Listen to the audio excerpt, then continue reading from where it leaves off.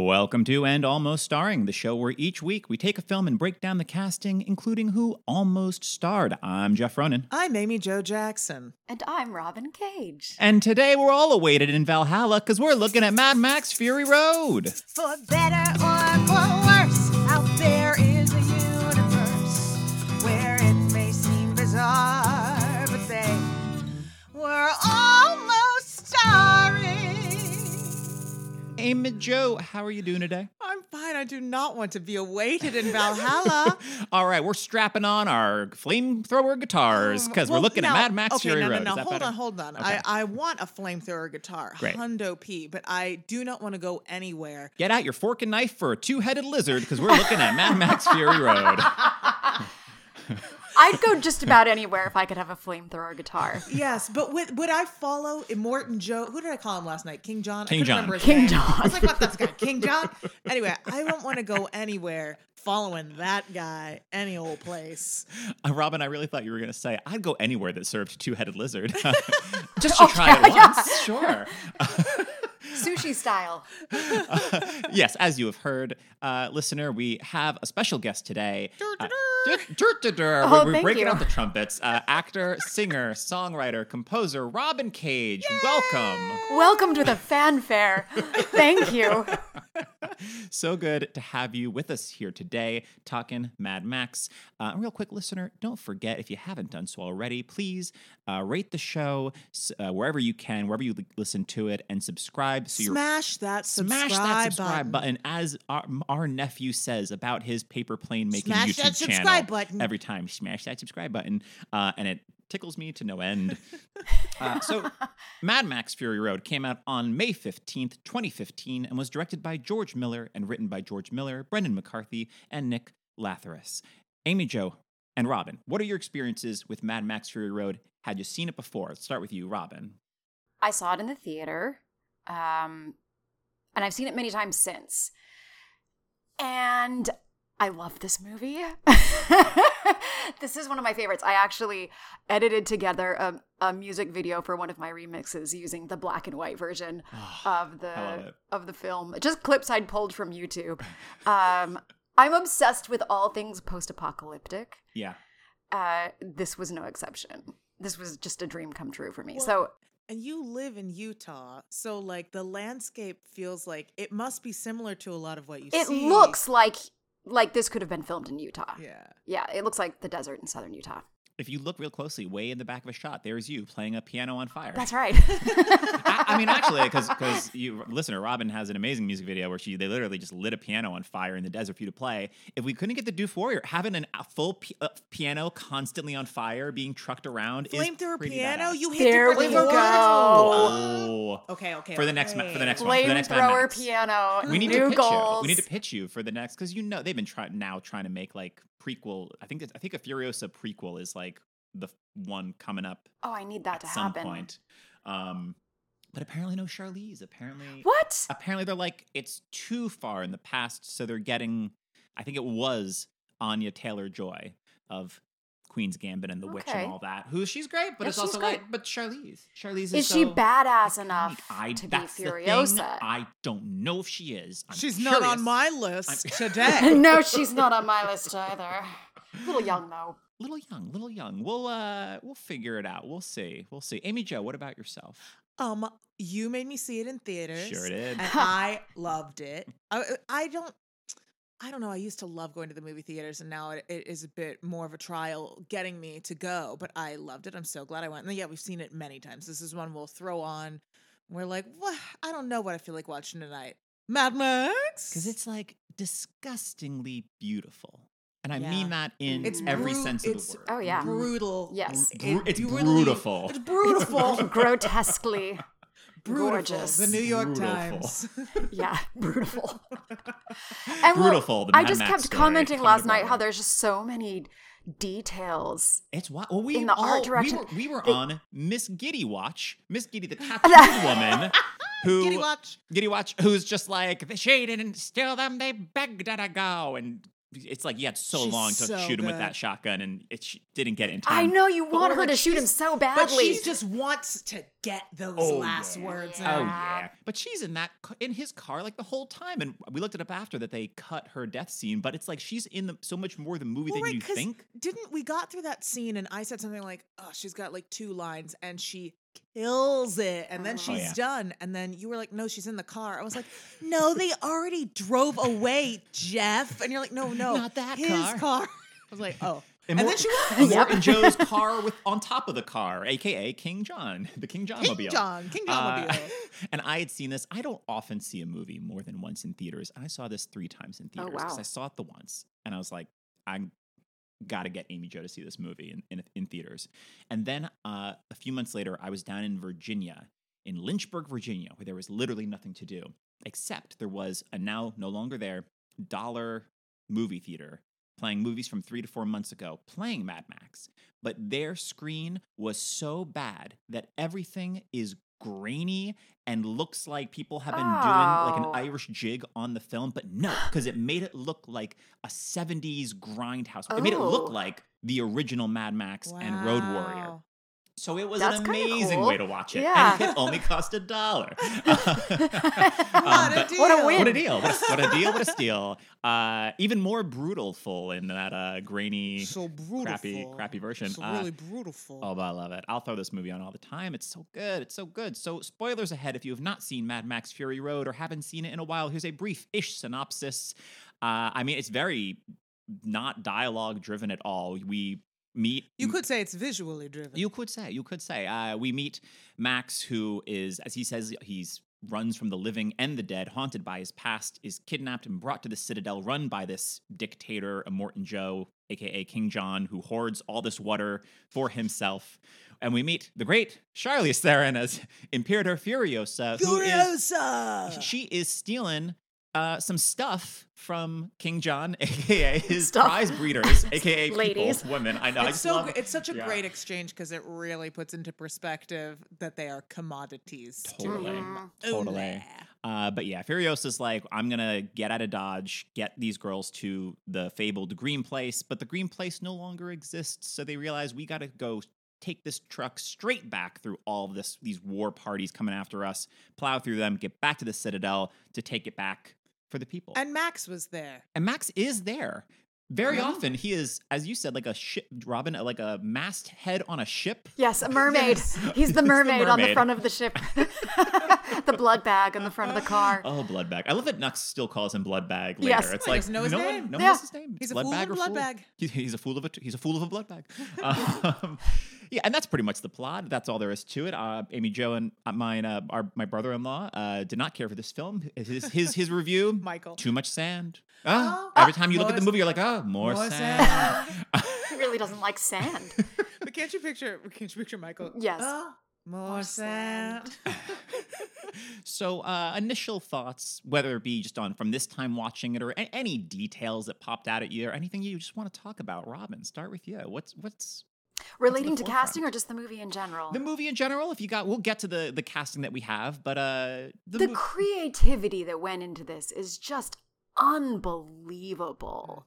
I mean, I feel like they could have spent easily another half hour in the opening just doing some of the world building stuff. Yeah. And there's a part of me that almost wish they had, because in that first speech from Immortan Joe, you're getting so much exposition. It's like you're learning about Gastown and Bullet the Farm. Bullet Farm and the Imperators and the visuals basically take care of, like, you get the idea of, okay, the Citadel has the green, the water, the riches, and then you've got the impoverished people. But I feel like there was so many cool parts of this world. I wanted to spend a little more time in it before we kick into the action. But then it would have been a crazy long movie. And the action scenes, And I you know what? mean, it could be a Oh. full 2.5 hour movie. It's like every movie has to be a 2.5 hour movie now. Every Marvel film is like at Yeah. least 2.5 hours, it feels like. And this is like, it doesn't let up. No. It No. really does not. It barely ever lets up. And Robin, you brought up a great point when we were watching it last night of like that whole chase sequence when the war boys have like been tattooing. He's been tattooed like with all the like negative or whatever, Yeah. you know, on his back, and then he like escapes and is running through the kind of bowels of the citadel, and then you find out it's not the bowels at all. We're hundreds of feet in the Right. air. But like that, it actually is like a great establishing shot for like what the world is like, kind of what's going on in there as we follow him through this whole thing. Well, and then also Immortan Joe as he's running to go check on the wives. same, yeah. You're getting this sort of tour of the Citadel. Yeah. What did I call it last night? I was like, a play set of a Mighty Max play set. I was like, that'd be a great Oh, yeah. play Oh, yeah. set. You replace King John and Morton Joe with Skullmaster. That's Come where on. it's at. He's already, the brand is basically that. The brand is that. You know? I am into that. Yeah, anything else that popped out at you, Amy Jo? It's just the flamethrower for me, dog. It's the You flamethrower know? from you, dog. Just love it. I love that that's a real guitar. He's really yeah. playing Oh, that. yeah. So much is real. That's what's also great is that they use CGI when they absolutely had to, but like the polecats are real. George Miller was so Oh, my excited because he was gosh. like, The "You built stunts. it, you built it." Oh, so good. Yeah, it's just. But that's why it's wild. thrilling because you can tell there's like a couple moments where you're like, that's clearly CGI'd. Right. But like they use so little of it. It's like the storm.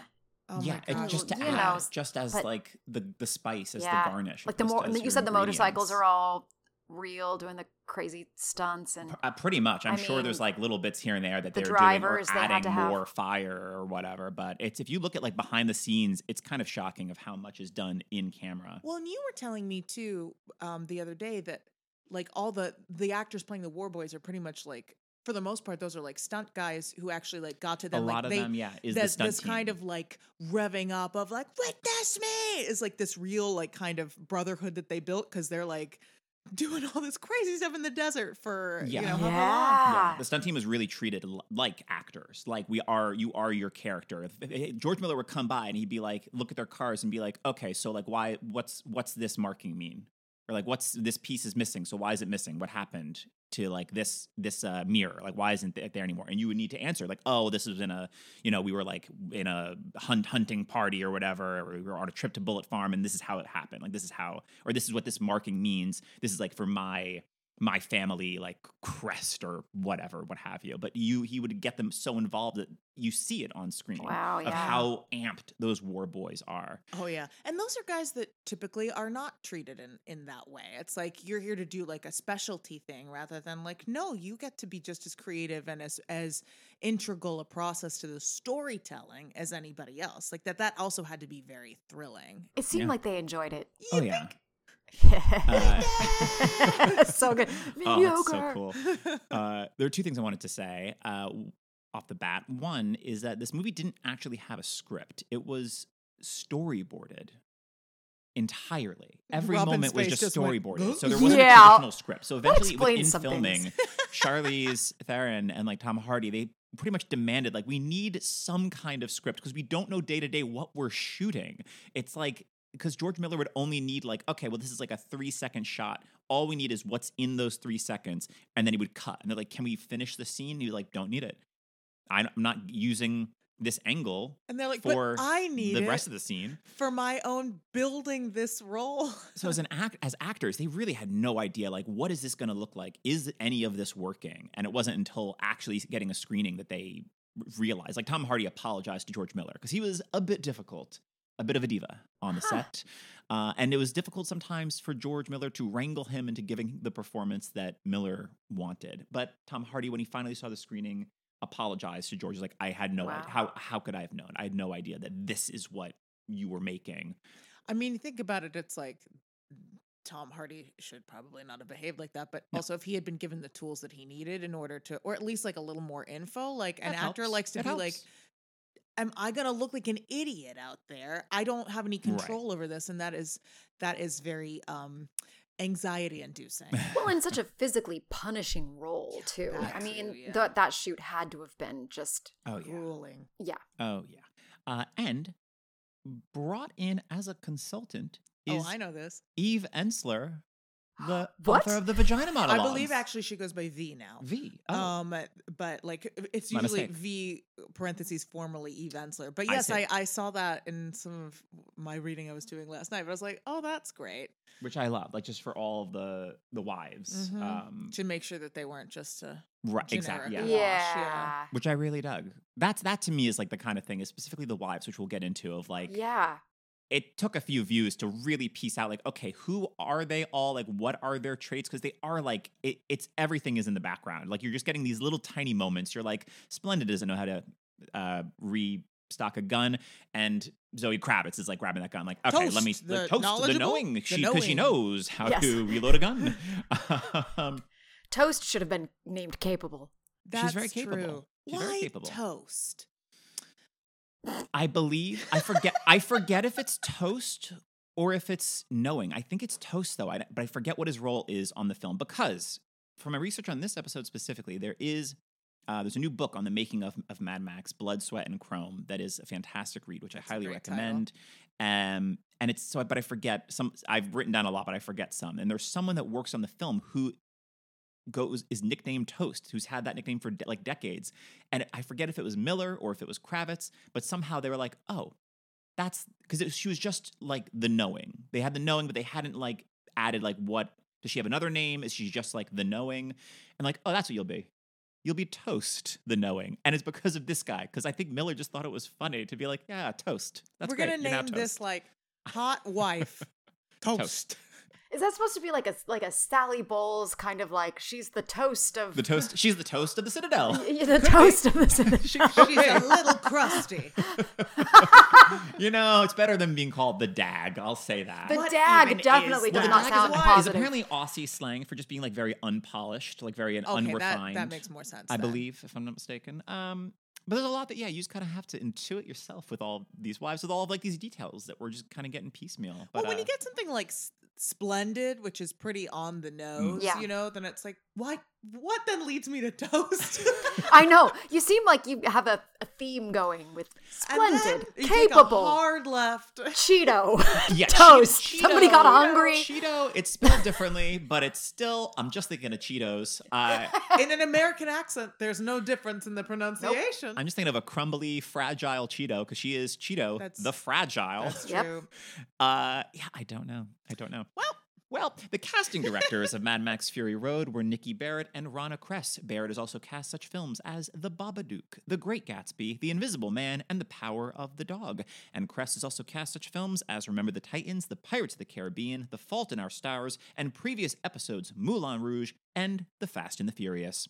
So let's move on to some of the actors who were almost cast. Some of these people may have auditioned, some may have just been discussed by casting. This is all a little subjective. And as always, I've looked up all the actors in advance, and Amy Jo and Robin are hearing it along with you, listener, for the very first time. Ooh. So let's kick it off with you, Robin, with that titular Mad Max. So what are your thoughts on Tom Hardy, and who would you cast if you had to cast someone Ugh. else? I love Tom Hardy. I love Tom Hardy. Especially when that trowel comes off his face and you can see those beautiful lips. I also just love that he has what I hear you guys call on this podcast the chaos energy. Oh, yeah. Mhm. I think Max has to have chaos energy. He's got to be great in an action scene. He's got to be kind of insane. So I felt like if I were to recast this, like in a perfect world, if I could have anyone, it would be Heath Ledger. Oh, Yeah. that's great. Yeah. He would have just, he would And have imagine been amazing in taking this a role. trowel off and seeing that. Oh face. yeah, Being like, oh my God. That is, though, like thinking of like him in his leading man roles, but then what he did as the Joker, and it's like, yeah, that he's able to access like that level of you need like, because Tom Hardy plays it like he's literally a caged animal. He is literally an animal Yes. for like the first half of the film. Yeah, he's just grunting. Oh yeah, yeah, like wild-eyed and feral and yeah. Feral. Yes. but yeah, I love the idea Yeah. of Heath Ledger. So he would be my number one pick. And then I've got a handful of other actors that I also feel like could do well in the role. I've got Joaquin Phoenix. Oh yeah, Just get all the Jokers in there. Get all the He's bringing that Jokers. chaos energy. Jack Nicholson is Mad Max. Yeah. I've got Colin Farrell, Donald Glover, Sure. Ooh. Andrew Scott, Ooh. and maybe even Johnny Depp. Yeah. I get it. Yep. I get it. Mm-hmm. Because they were trying to. George Miller wanted to make this movie for decades, like for so long. So I do have casting when this was originally like in the early aughts, and then when it was today. So there are like actors that would have aged out of it by the time they did make this that were considered. Amy Jo, how about yourself? Yeah, he's great. I mean, I will say it's so funny because I don't watch a lot of Tom Hardy movies, but like I have seen Inception a Mhm. number of times. And so like that was my introduction to him. So to know that this is actually probably more what he does, like just knowing like Bronson and other stuff, it's like this Right, is right. more of a Tom Hardy like now I can do my thing, you know. It's funny to me because I'm thinking of this like suave George Sanders type, you know. But I think he's wonderful. He's really good. He's just got those intense eyes too that like just also to be literally muzzled for like at least half an hour, if not Yeah. longer, of this film. You got to be pretty expressive to make all of that work, and boy does he. He really does. He with so few lines, with his face covered by a trowel for And a so lot much, of dirt. so you know? much dirt, and I think he's great. Yeah. I think he's great. So I don't have a ton of thoughts on this. This is a guy who I don't really think does much action, but once I thought of him, I was like, oh, I don't know if it's like because I have a similar face shape or something, but it's like I can see it. I'd be very interested in this performance. So my first thought was Pedro Pascal Yeah. because he's I was got an thinking. intensity to him that I feel like lends itself into this role. Forget the trowel. You cover his whole head with a helmet in that Mandalorian, Come on. and he's still emoting. I haven't seen it, so I'll take your word for it. Yes, no, I meant it. Oh, No, so much I acting. famously pointed out there's a screen grab on Disney Plus of the little guy that Nick Nolte voiced in the first season riding on top of a giant like monster lizard, and I said that is Nick Nolte, and Amy Jo said which one? Oh my God. Voice acting. Well, he was voice acting this little tiny little mechanic Yeah, there goblin you go. alien guy Gleep Glop, but the fact that just picturing that who could be voicing that guy riding on top of Nick Nolte being like, get off my back! Oh my God, you're killing me over here. It's pretty fantastic to picture. You know, I just love to provide you with laughter. I don't know why this actor occurred to me because he's certainly not been like, you know, it was just that I was thinking of really, really intense guys. This is not someone who's at that level of movie stardom or even TV stardom. But like once I don't know, he's the right age. Just intense. He's not an action star, but like Wes Bentley is someone who I'm like, Yeah. that's an intense guy Yeah. that I know has been through some stuff, you know? True. And so like I feel like that there's a certain amount of like action stuff you can train for because he's Oh, not yeah. doing all those major stunts, you know. I mean, Yeah. this is like really the first. Oh, you know what? I think she had that Aeon Flux. I was gonna say like this is the first real Charlize action movie. She did have Aeon Flux, but really, it's still everyone doing an action film or whatever. They still had to start somewhere. Yeah, you know, this could absolutely. have been his first big action movie. I could I'm see just it. remembering because he was in Venus and Fur when it was off Broadway, and then he was replaced by Hugh Dancy for the Broadway run. But when we went back, you and I, Jeff, to go watch it at Lincoln Center, the one that they had recorded was the off Broadway one with Wes Bentley. Yeah. And watching him do it again, I was like, I think they made a mistake with recasting He's because got a real intensity. he's so intense in a way that feels dangerous, that is exciting in Yeah. the role. You And know? I think you want that with Max. There's that danger. That's I love it. I exactly- love Yeah. that line, like Yeah. near the end when it's like, "I thought you weren't insane anymore." Yeah, it's a great line. It's like, no, it's the title. You wouldn't know that, babe. But and then my other thought, and I don't think this is typically what he's done on screen, but I have seen him on stage, and he has like such magnetic presence that I feel like that would translate really well to all these close-ups and everything. Is David Oyelowo. Oh yeah. I saw him do Othello opposite Daniel Craig, who actually a younger Daniel Yeah. Craig could, I think, do this as well. Like What would I have seen him in? David Oyelowo. Yeah. He was in Selma. He was he's Martin Luther MLK King Jr. and Selma. I haven't seen it. I mean, he's in a very teeny tiny role at the beginning of Interstellar. I mainly know him from Selma, and I missed the Othello that you saw, Amy Jo. But he was so good. The thing that really he's struck me great. about that is like it's a stage production of a Shakespeare play. and both of the movie stars who are, both Brits, so there's also that in their training, but both of the movie stars had so much more vocal presence than any of the New York area stage actors. I was like, what happened here? New York, show up, Wow. but they were both so exciting to watch. I was just like, yeah, that's an intense guy. Like, Definitely. different kind of intensity, but like, the camera was like, give me that. So Yeah. those are my thoughts. I love it. As for me, I could see a Christian Bale. Maybe if it was a little. Oh yeah, little I think I earlier, had him at maybe. some point on Oh, there. I could Yeah. see a Carl Urban, because if you also want someone that's bringing I love that. less to it, I mean, he's got the chops and he's in everything. It's like he's in Lord of the Rings, he's in Star Trek, he's in Dread. I feel like he's in. I've the been enjoying him in Ragnarok The Boys in the Marvel universe lately. Then he's in The Boys. He's in so much. That's a great choice, and he is someone who we were kind of talking about this the last time we threw on Thor. It's just like, this is a guy who is working all the time at a very high level, but I feel like hasn't broken in a way, like he's not a household name unless you're talking amongst nerds like we three. He's rarely the lead of the project, but he could be. He could in the be. right situation. I wasn't crazy about it, but he is in the reboot of Dread, where his face is covered by a helmet the whole time. So you're only getting the opposite of Tom Hardy in this, where you're getting like nose, you're getting like the bottom of the nose down. You're just getting lips. You're just getting the lips and chin the whole time. And he's great in it. And you're like, yeah, he's an actor that can do a lot with a little. Yeah.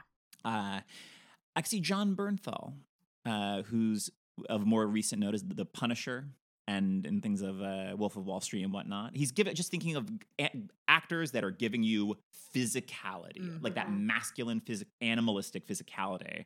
What I really want is Idris Elba, if I can't get Tom Hardy. Ooh, yeah. That I see. I can just picture it. Or less known as an actor, he's in the recent Zola, amongst many things. And If Beale Street Could Talk, is Coleman Domingo as someone. Because I'm also wanting that voice. Tom Hardy is like, I don't know if his voice is modified at all, but his voice sounds like it's coming up from the pits of hell. I don't think he talks. normally sounds like that. I think I don't know if he's. But he it also, works. Between Inception and Bronson, I know he's an actor that can transform, Well, and it's also- vocally as well. He doesn't have that many lines in this. True. It's not like Andy Serkis doing Gollum, where he shredded his voice Yeah. doing that because there was so much text. This does not have so much text. So it's more sustainable to make a big choice like that, because it's not going to, you don't have so much to say in it It's that true. you're going to ruin your instrument take after take. Now, Gollum is Mad Max? He's munching on No, two-headed Gollum lizards. is Nux. Gollum is Nux. Gollum is There you nuts. go. Oh, I could see that. Barry and Larry aren't the tumors. Those are his alternate personalities that are telling him to do bad things. So as for Tom Hardy, he was one of the last people that casting saw. And apparently, according to him, he was daunted because of the role being synonymous with Mel Gibson and Max being a much-loved character by many people. So he tried to get out of his audition. Like, they called at like 9 o'clock the night before to say, his agent to be like, yeah, he can't come in tomorrow. And they're like, no, George Miller has flown in here to see him. Like, whatever you have to do, get him to show up, even just to have a coffee. He needs to be here. And he did eventually show up that next day, thankfully. But, it's so funny to picture Tom Hardy as someone that's like nervous about that. Yeah. Yeah. 'Cause he Just goes to apparently- show, turns out he's an actor after all. Yeah. We're all neurotic messes. he apparently he did think the right thing to do would be to go and meet Mel Gibson for lunch as an unofficial passing of the torch, because he did feel a little like Right. there was no official like Mel Gibson being like, I'm done with the role. I never want to do it again. It was like, I guess we're moving on without you, Mel, because you're Mel Gibson now. And he went, Somehow you're the you're wrong s- kind of You're mad. still in the industry and people still let you do things, but we're not going to be We'll those still give you people. an Oscar nomination for directing Hacksaw Ridge, I because everything can't. is terrible. But he decided to go meet Gibson for lunch. So Tom Hardy showed up. 2 hours later, Mel Gibson, still no sign of him. So Tom starts ordering steak and carpaccio, and which all this food that he plans to put on Gibson's bill. And finally, Mel Gibson shows up. And according to Hardy, they talked for a few hours. He left, and Gibson then called Hardy's agent and said, I think you found someone that's crazier than I am. And if that's not Wow. a blessing for the role, What I a don't know sick blessing, what is. but yes. So as for the actors who were actually considered, of course, Mel Gibson was considered. This was back, they were trying to make this around 2001. Like, they were in Because pre-production. when was the last one? Was it Thunderdome? It was or- Thunderdome was the last one, which Wow. is the late 80s, I believe, is 88, somewhere around there. Thunderdome! Yeah. It had to be said. It had to be said. They apparently, the only reason this really got made is because all these like people that own all these IPs, every now and again, they'll just look at all the IPs they have. Or sometimes it's like, oh, we only own this property for another few years. Yeah. Should we make something with it before we lose the rights or whatever? And it was just them being like, oh, Mad Max. And they wanted to develop a TV show. So they had all these ideas, all these like pictures they drew up and brought in George Miller to be like, does this interest you? And he was like, this could sell so many toys. Look at all this. Look at all these different characters. That's great. And then he left. And they were like, but does he want to do it? And they ran after him like, do you want to do the show? And he goes, no, I'm going to make another movie. Like, you just got me jazzed again for Mad Max. So he was going to do it around 2001. This was when Mel Gibson was around Signs, like that age Mel, which isn't so old. And this is before we all got to know the real Mel Gibson. And Robin and I just We just shake our heads. it's true. It's Oh, true. Mel. But even then, in 2001, George Miller decided that he was just too old and he wanted to get someone new. He was interested briefly in Brad Pitt. This is around Ocean's 11 Troy Brad Pitt, which is I see it, It's but an meh. understandable leap, especially if you're like, we need another big splashy True. star. true. Apparently, this is from this book. They said, this person, he said he was interested in Brad Pitt for a while. Then he was even interested in Angelina Jolie. And to me, that makes it sound like Angelina as Max, because this person Yeah. is talking about different people up for Max. So it could have been Furiosa, but it makes it sound like, what if we just say screw it and we just say that it's like Max for Mad Maxine and who cares? It's now decades have passed. Yeah. And that is kind of cool to picture this with not only all the badass women you have in this, from Furiosa to the all the old women at the end, the Volini, but to also have a female Max. I think is pretty cool. I'm into it. I'm digging it. I'm digging Yeah. it. And a ding ding ding to Robin. Johnny Depp was considered back in 2001. It was around Pirates of the Caribbean, and I get it. Yeah. He's someone that I think would be like, keep the trowel on. I'll cover me up with more goop and gop. I'll keep the I need hair. a weirder wig for longer. I gotta have a weirder wig. But then, so they were projected to begin shooting in 2003, but after 9/11, the US dollar collapsed against the Australian dollar close to 30%, which ate into the budget, and Fox, who was supposed to do the movie, pulled the plug. So then it was not until 2009 that they started casting for what eventually, this was like Wow. years of casting to eventually make this, Wow. which once again was 2015. So 6 years between them starting to cast and it actually coming out. So you're getting some people who were not big when they started casting, who were big by the time the movie came Yeah, out. Tom Hardy hadn't done much at that time. Yeah, I mean, Bronson is 2008. Inception is 2010. Tinker Tailor, what is it? Tinker Tailor Soldier Spy is like around, is like 2011, 2012, around Okay. there, about-ish. Yeah. But yeah, he had Bronson. He had like a few, he was like around. I mean, he's in Black Hawk Down What? in 2001. Really? I know. Everyone's in Black Hawk Down. You just don't Everybody's in know Black because they Hawk all have their Down. helmets on and they all look the same. But like he's in a surprising amount of things. His like first big thing is Star Trek Nemesis with Patrick Stewart, where he plays like a young clone of Patrick Stewart somehow. But it was supposed to be his big break, and it was like a massive flop and critically reviled. And it was like, oh, he's now disappeared until Bronson. But in 2009, Megan Gale, who played Valkyrie, said that she did a workshop in LA with Michael Fassbender for the role. Interesting. Hmm. I'm not opposed to that. I love that Fassbender. Yeah. I'm not used to seeing him in that kind of like animalistic, with that His physicality. insanity's of a different ilk. Yeah. Yes. It feels a little more cerebral. He would bring a very exactly for me. It would be a totally different energy. Yeah, but I love Fassbender. It could work though. There was a big push from people that Max should be Australian. So for a while, Eric Bana was like making the rounds of Mhm. who we should get as Max, which I dig. I feel like Eric Bana, I just don't see anything. Like, we watched the first episode of that Dirty John, but that's like the Oh, that was last. him? That's Eric Bana. That's the last Eric Bana thing I've seen in what feels like forever. That wasn't I that think long I've ago. only seen him as the Hulk. But I like Eric Bana. I could see it. It was a push for Sam Worthington of Avatar and He the lead in Avatar? He's the lead in Avatar. That was like his big thing. He's got the right look and the right Put him in physicality. Avatar, and then everyone was like, But I don't know if he's put got him in the everything. chops. I don't think he has get it. enough charisma, I don't quite get it. frankly. Yeah. But you know who did have enough charisma? Another ding, ding, ding to Robin. Foremost in George Miller's mind was Heath Ledger. Every time Heath would come through Sydney, he and George Miller would meet up and chat and eventually talk about Mad Max. Like, it was always a thing. We were robbed. Now, George Miller said that like once he passed away, he was looking for a similar kind of animal spirit, which I think you Yeah, get that he- with yes. Hardy. Yeah. Yes. I But, shouldn't say we were robbed. I love Tom Hardy. Well, but well, we were I- robbed of so we many were robbed. performances. It We were robbed in just- general. yes, Robbed in general. exactly. I mean, I was thinking about that the other night, thinking about like Alan Rickman. It was like only 69, like, and was like how much I feel like we were robbed of more Alan Rickman, and Heath Ledger was like 30 something. Like, yeah. Yeah. So I do feel The bereft world was thinking of like robbed. what, Yeah. the world was robbed of what he could have created, you know? Yep. So it did eventually come down to three people, one of them being Tom Hardy. One of the other frontrunners who was really campaigning was Jeremy Renner, the Mission Impossible movies and Hawkeye in the Marvel films, which I get. I Yeah. could see him really wanting it. You know, it's so funny.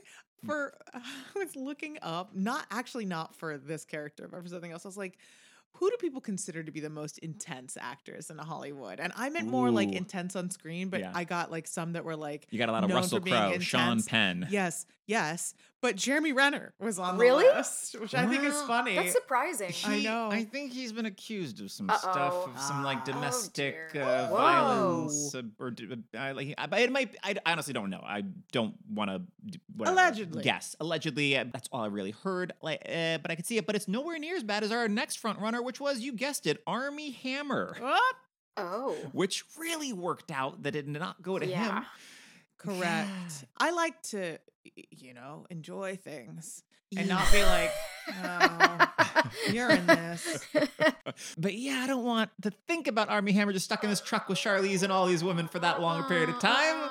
Taking nibbles out of Charlize, get him out of here. Well, even like if you take the cannibalism out of the equation, like, which is of course the like sensational thing about it, but you just take everything else he was like messaging these women Yeah. and doing, and like the way that he was apparently like inappropriate with like his partners and this sort of thing, it's like that's Yeah. bad enough without Oh, then yeah. adding the absolutely preposterous stuff about the like alleged cannibalism or the like. I the- did not get all the details of this story. Oh, It's more from. It's no one's accusing him of actually having committed cannibalism. More Correct. of the that is like playing with cannibal fantasies. But Like, just pretty much apparently- telling women he wants to like eat them or like lick their bones. Wow. Like, yeah. But apparently, also some of his like former girlfriends have come forward and been like, it was dark and weird. Is as Yeah. well as I can remember. I did a lot of reading on it at the time. When you're on a long Zoom meeting and you all Yeah. end up just sharing links in the chat, like because you go off on tangents. You're like, all right, back on task, but then other people are talking and it's boring. So you read the you read the link on Armie Hammer's like family. You're like, wow, this seems like this goes back generations. Always, wow. always, whenever I'm on a Zoom meeting and I'm bored, I'm always just like, let me just reopen that tab on Armie Hammer's family to give it another reread. Anyway, that's my general. Just I'm going to do some research after this. Apparently, because the casting process for this was quite unique. Because George Miller was like, I hate like you don't do a scene from the movie because they're trying to capture. They didn't have a script specific after all. Thing very true, and it's not dialogue based. Sand. So amongst other things, they were given like packets of monologues or scenes from a variety of films, everything from Monty Python no, to it's Network. like that grad they school could do. auditions or something. Well, apparently it was really cool. A lot of the people that talking about it said, like, I don't even care if I don't get cast. This was such a badass way to Oh, spend like fun. a day or a few days because it was so unique. Huh. But one of the things they had to do was this acting exercise where they'd be paired with another person and would have this scene where it was just like nothing about them in terms of gender or whomever.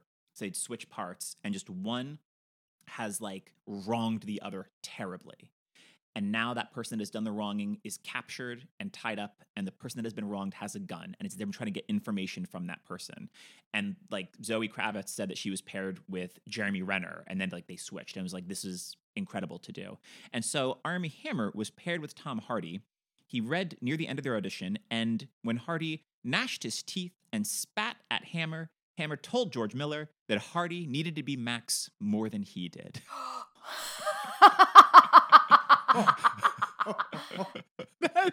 That's dark. That's great. He got the part by spitting and Jeremy. You really want to want live your Armie life Hammer. scaring cannibals. You want the Yeah. cannibals to be scared of you. I think this guy Yeah. needs that therapy more than I do. That's also someone who's perhaps avoiding his own issues. That's true. Now, Yeah. there were a few other people up for Max because that sound means it's time to play a quick round of two truths and some guy. The way it works, two of the following actors were up for the role of Max. One was not. Amy Jo and Robin have to guess which is which. Your options are Channing Tatum, Chris Hemsworth, and Eminem. Robin, over to you. Oh, I wish this was I wish this was a visual medium, listener, so you could see Robin's face right now. I was like, Those eyebrows all right, shot up into Chris the stratosphere. Hemsworth, yeah. Eminem, what? That seems too crazy to be made up. It could be made up. Oh, wow. I mean, Chris Hemsworth makes sense to me, especially he's Aussie, Australian. Yeah. And, sorry, who's Channing the first Tatum. one? Oh, Channing Channing Tatum. Tatum. Oof. I'm going to go with he's the some guy because I just can't see it. Okay. I can't see it either. Eminem does seem. Look at you looking all smug. Knows It's me too totally well. Eminem, isn't Well, it? Eminem, it seems like it's such out of left It's field. so out there that it has to be true. Or it has to Listener, be made I up. wish you could have looked at the way he just sold it and then looked at me like, your move. I don't know. I don't think Eminem would be bad in the role. I think Channing Tatum would be the worst option. out He of would be the three. worst option. I feel like But I wonder, what was... you know what? I'm going to go with Chris Hemsworth because he seems like the best option. Ding, ding, ding to Amy Jo. Oh, Chris wow. Hemsworth, as far as I could tell, was not considered. But how is he not considered? He's Australian. He's got the He was looks. probably like, I'm under contract. I can't be a part of another franchise because they won't let me. Well, Jeremy Or Renner scheduling as well, conflicts but or something. he was. because Front that runners. could have Probably been is. that was right around. It could be. like, So the first 2015. Thor 2015 is the year of the second Avengers movie, which you Okay. got. He Jeremy was Renner's busy. Jeremy Renner's busy in that too. But how much is he in those movies? Oh, Coming he's- from someone who's seen maybe Well, that's the three thing. Marvel They movies don't ever. let him in the other movies. He's only in the big team up movies. And now he's got his show, his Hawkeye show, which is as soon as it started, it was like, great, how can we give this over to Haley Steinfeld and Oh, phase amazing. you out? Yeah, Channing Tatum and Eminem were both considered. I can't see Channing Tatum. No. I'm like, I don't want it. But I mean, Eminem, again, I've famously never seen him in a movie, but I have seen his face, and I can't. It can't be done. It can't be done. can't be done. But apparently, George Miller just sees people in pop culture and just gets curious about them. So whether or not he was ever actually would ever cast him, but he was like, I want to get to know more about Eminem. But Eminem, and he has said this to other people as well. He's been up for other movies since 8 Mile, at least one that I know of. Don't know if we'll ever cover it on the pod, so I won't say the name. But he won't shoot a movie unless it shoots in Detroit. Why? If he doesn't want to leave home. I can't picture a way to shoot Fury Road in Detroit. I mean, it is Yeah. Motor City, You're not wrong. Huh. but a different Mad Max. It would, True, yeah, I think it would be true. significantly less stunning. Yes. Yeah. Yeah. I've been. I to like the Detroit. sand, I personally. I agree. I like the sand. It's too much for Michael, our brother-in-law, but I like the sand.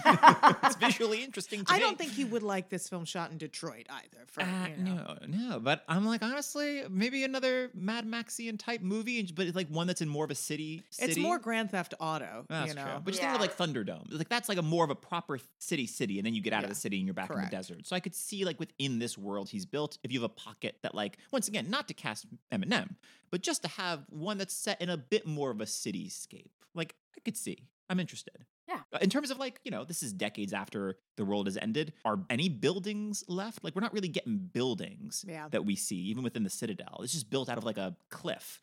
But I'm like, Yeah. are there any kind of like the Planet of the Apes style broken Statue of Gastown Liberty? looked like it had buildings. That's true. It's And I real town, honestly yeah. forget from the other Mad Max movies because it's Yeah. been a little while. I don't know. But I don't know. it's making me think of like Logan's Run and what was that awful? What's the awful Battlefield Earth, the John Travolta one? Oh, yeah. That it sure Where it's is. like, Denver. Yeah, You know? if in the year 3000, which is the subtitle of that movie, Battlefield Earth, or something in the year 3000. Oh. There's still like a mall with like putt-putt. I'm like, if this is surviving until 3000, I think Mad Max can have a few cityscapes. But Mini golf is never going away. what are they building these mini golf sets out of? But let's move on to the wives. Amy Jo, what are your thoughts on the wives? Which we have Rosie Huntington Whiteley as Splendid, Riley Keough as Capable, Abby Lee as the Dag, Courtney Eaton as Cheeto the Fragile, and Zoe Kravitz as Toast the Knowing. And who'd you cast if you had to cast someone else? I have a friend whose chihuahua is named Cheeto. So, like, every time you're saying Cheeto the Fragile, I'm thinking about this ancient chihuahua. Like, Oh, that's a perfect name for an ancient chihuahua. Cheeto the Fragile. A Yes. full name every time. 100%. Here's the thing. I know, like, I talked to some people shortly after this movie came out who, like, were really like, oh no, they just cast a bunch of hot people and there was no differentiation between them. I was like, I don't think that's true. I mean, yes, they cast a bunch of hot people. Absolutely. I was like, but I do feel like there is character distinction. I think they are all giving really solid performances, especially given that the woman who played the Splendid, I think, was a Victoria's Secret model. She's barely acted. Yeah, she's in that third, like after, I forget if it was after getting cast in this, but she was in the third Transformers movie and then this. And like, that's like it. But she's like primarily a model. Yeah. Which, I Yeah. mean, makes sense as also Yeah. if you're going to be like, this is the prized like wife and she's going to be called the Splendid. It's like, well, you might as well get one of the like most beautiful faces you've ever seen. But yeah, I mean, I think they're all very good. I had trouble thinking of like 5 disparate people for this. Sure, I thought sure. it was like, if you're going to get another model, a young Natalia Vodianova, who I think is just like one of the most beautiful like humans on the face of the planet. She's a very famous Russian model who like they call her the Supernova. Like Oh. that's her because she's a supermodel. Her last name's Vodianova. But she was like super famous as a model like early 2000s in particular. But like look her up and you'll recognize her probably because she's done so many campaigns and stuff. But that's a face you're like, that's a real face, you know? Supernova totally could be one of the names of these wives. 100%. So instead of going for like 5 disparate people, I went for what's a group that would be fun to put in here. And it's not 5, but we have room for a couple more. So I chose the Magnificent 7, not from the Western, but I mean the 1996 U.S. Olympic gymnastics team. That's right. Amanda Borden, Amy Chell, Dominique Daw, Shannon Miller, Dominique Mosiano, J.C. Phelps, and Carrie Strug. Get them in there. Save them. Save them. They've got to make a name for America. Carrie Strug has to break her ankle. They could do badass stunts Yeah, too. you Can know you what? imagine? They're talking Oh. some badass gymnastics, like them swinging around the truck. Yes, Yes. that I would like be that. so fierce. Would be amazing. Well done, Amy Jo. Yeah. Great. Thank you. I love that. What about you, Robin? Oh my gosh. So my mind went in a different and yet strangely also somewhat similar direction. Great. Where I was like, I instead of trying to think of individuals, I just want like groups. And I thought one of the things that I like about the wives, I mean, it's like they each have kind of a different energy. I want them to be diverse. You know, Splendid just has to be perfection. Mm-hmm.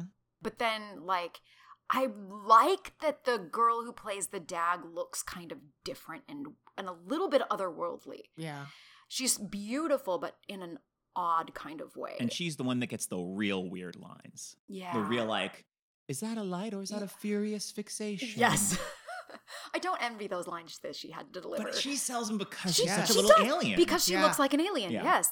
She's a beautiful alien.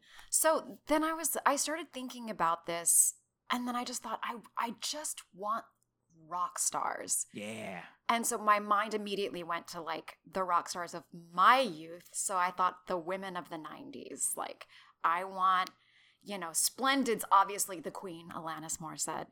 But then you've got like Capable is Tori Amos. Cheeto the Fragile is I was oscillating between Kate Bush and Sinead O'Connor. Sinead though could be a decent Furiosa. Yeah, I was like, Yeah, Connor's she's got not the fragile. She's got the shaved You've got head. Yeah, she's not the Lauryn one yelling to Hill, go back. Fiona Oh, sure. Apple Oh. would be the Dag. So yeah, I went that. But then I was like, wait a minute, 80s pop stars. So like Splendid, I think in this case would be Vanessa Williams. Okay. We've got Toast could be Whitney. The Dag is Madonna.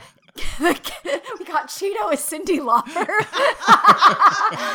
So and As then I was someone like, who knows but then I Cyndi just want to Lauper, cast I the want that whole too. thing with rock stars.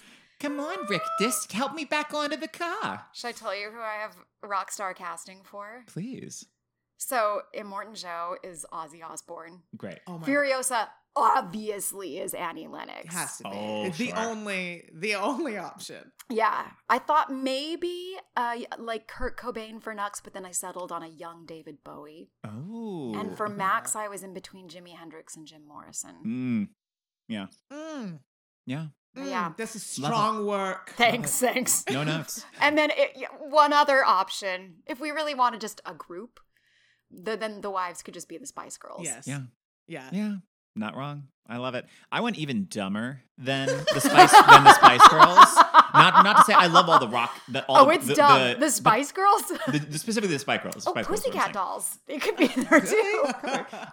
So I was like, I can't think of 5 different people. What about one person playing all the wives? Give me Tatiana Maslany as all of her Orphan Black clone characters. So just have Oh, Tatiana wow. Maslany playing every single one with a different wig and a different accent. What do we think about this same conceit, but Tony Collette? Oh, as yeah. the United States of Terra. The So United States of, Her is of the Citadel. there's yes. one guy, one like buck wife, one like Yep, 50s yep. housewife wife. Sure, Tony can do it. Tony can do They it got all. like one perfect wife and they just cloned her. There you go. That's more accurate. There you go. Yeah. It's her character from The Hours, but 5 of them. Sure.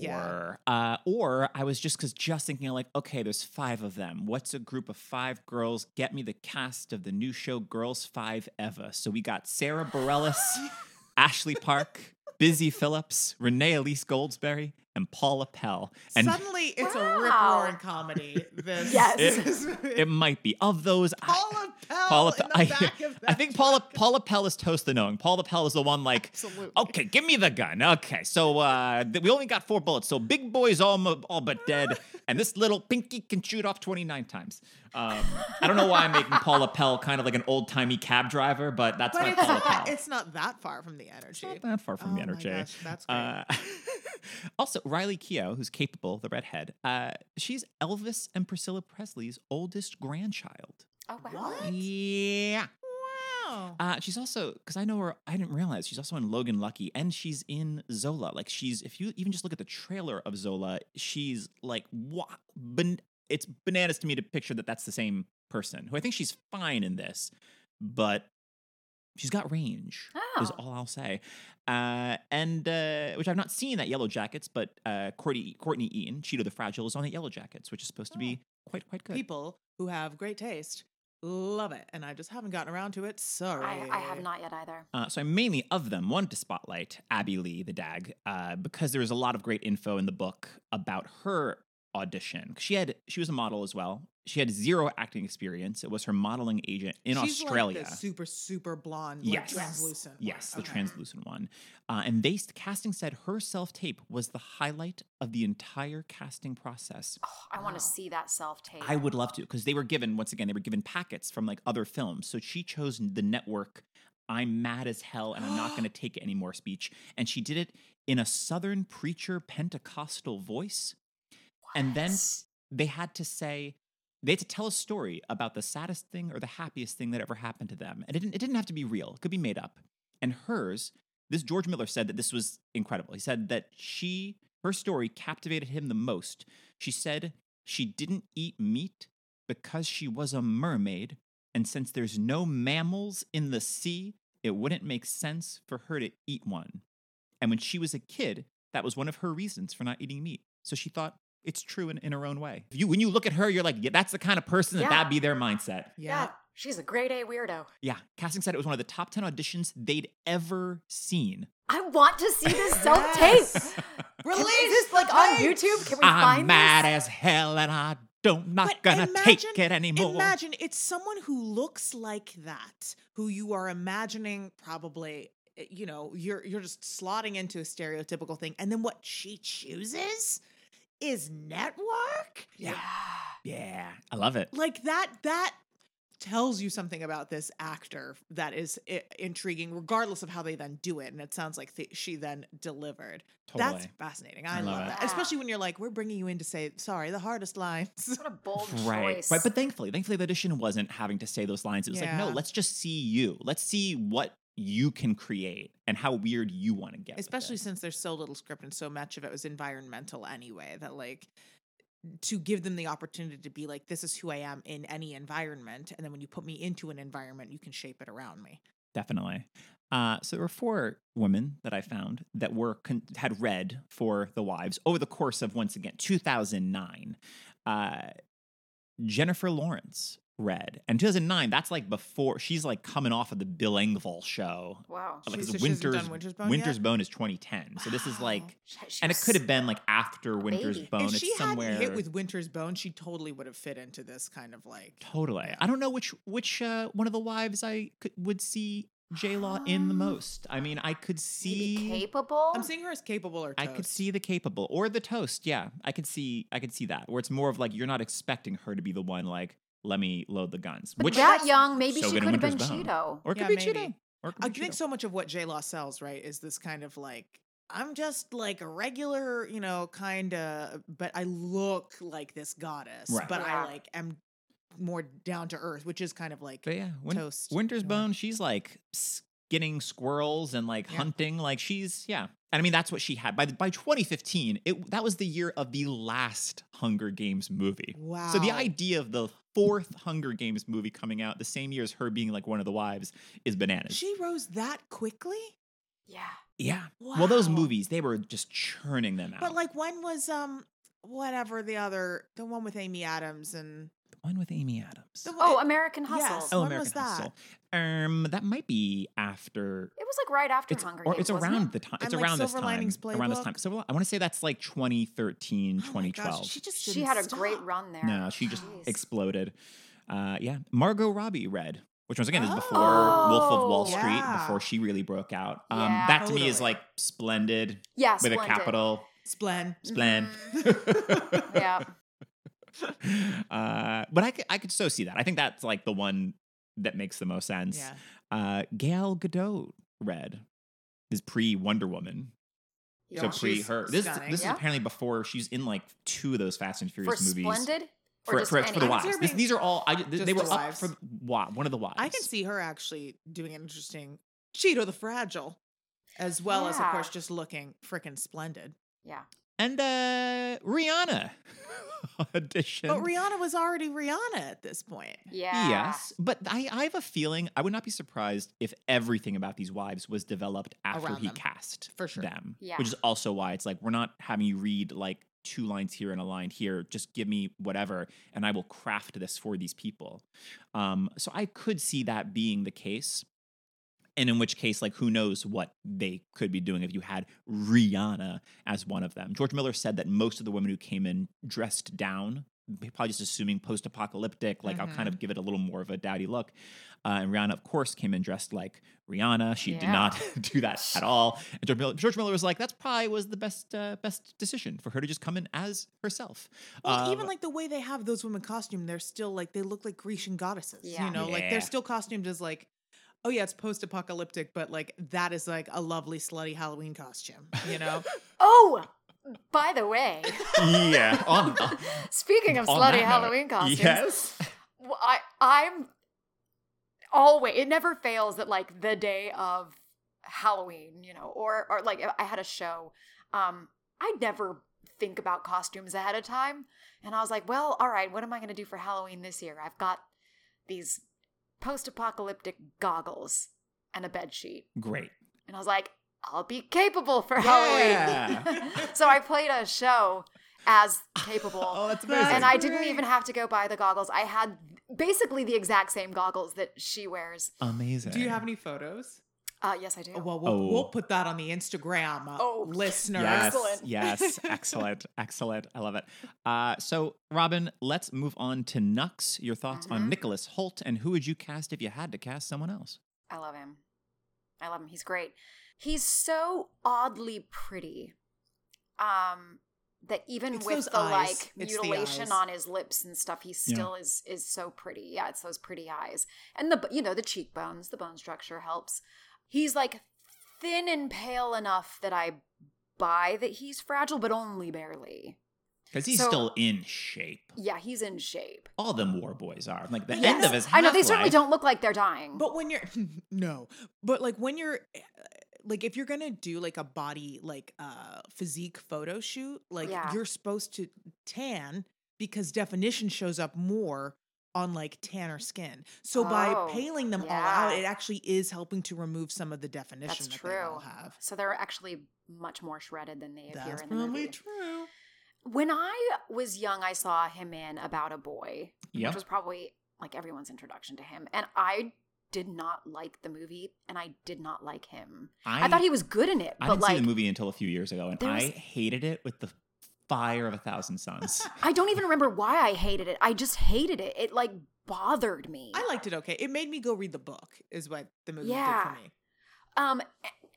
And I think there's like he has something seems off, but in a good way. With him as Nux? Yeah. Yeah. Oh, definitely. Yeah. And I love him in The Great. I've been watching him in that too. Ah. He's great. He's so good in the Great. So yeah, I really like him. If I had to cast somebody else, I struggled with this one a little bit.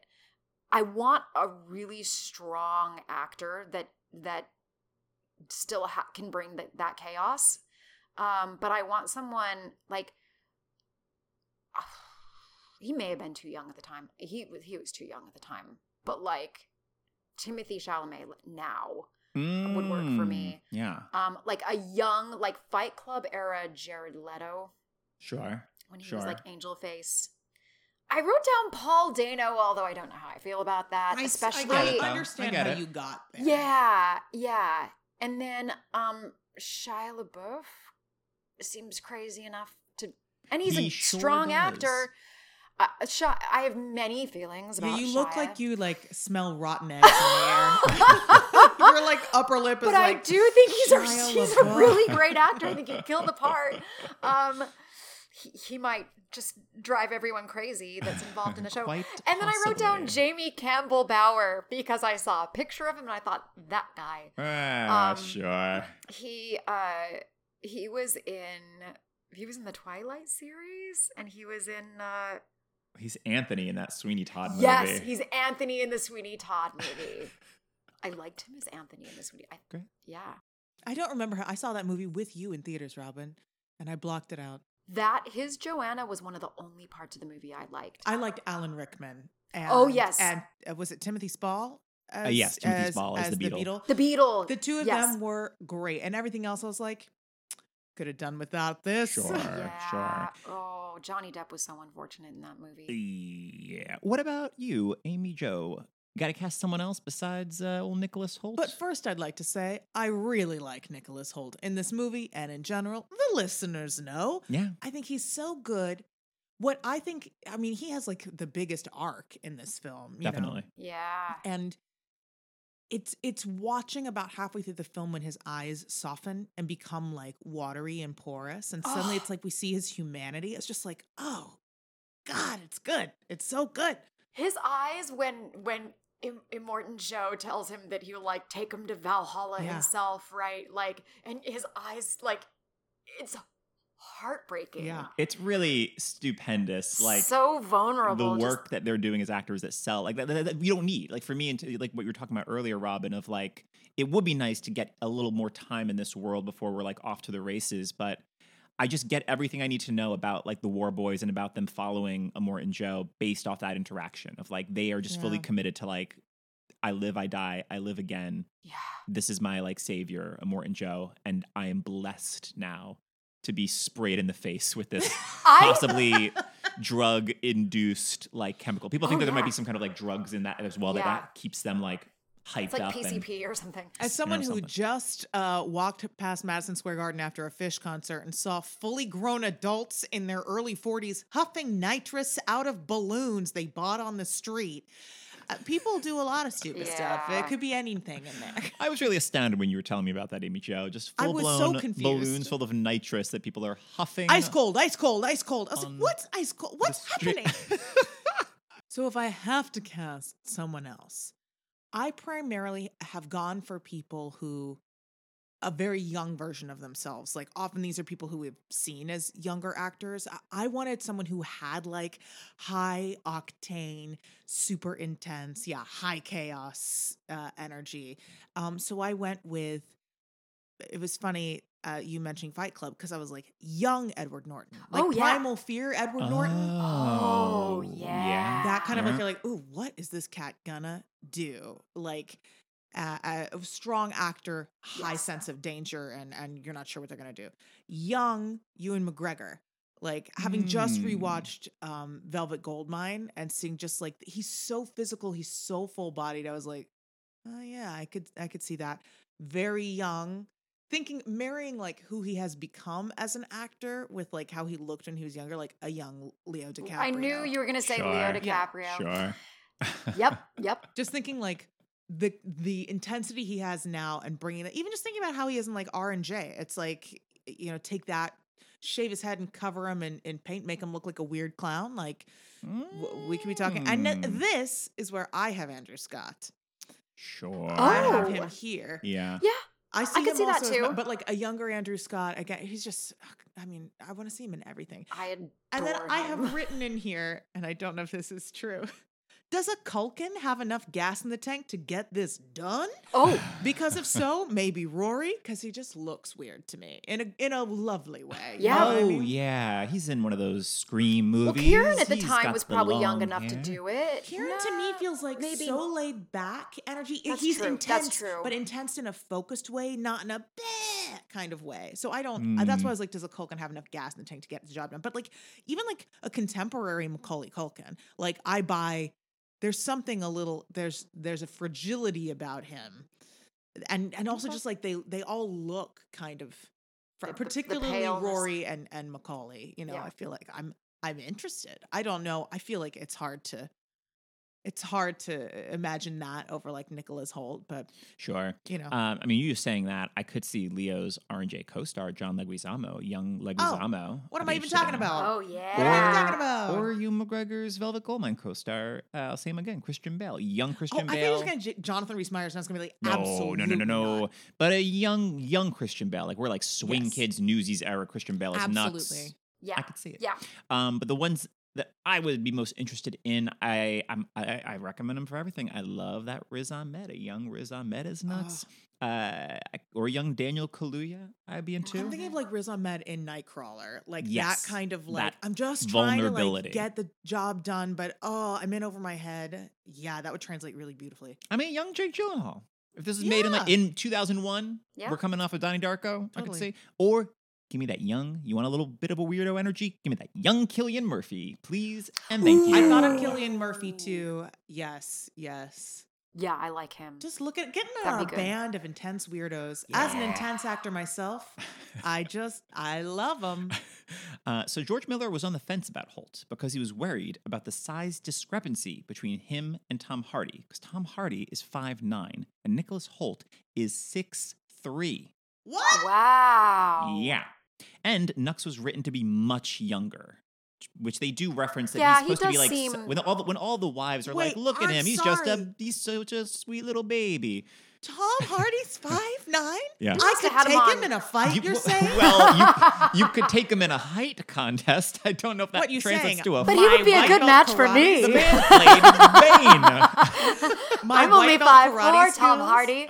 I would be perfect for you. Robin is looking up as if she's already looking up into his eyes.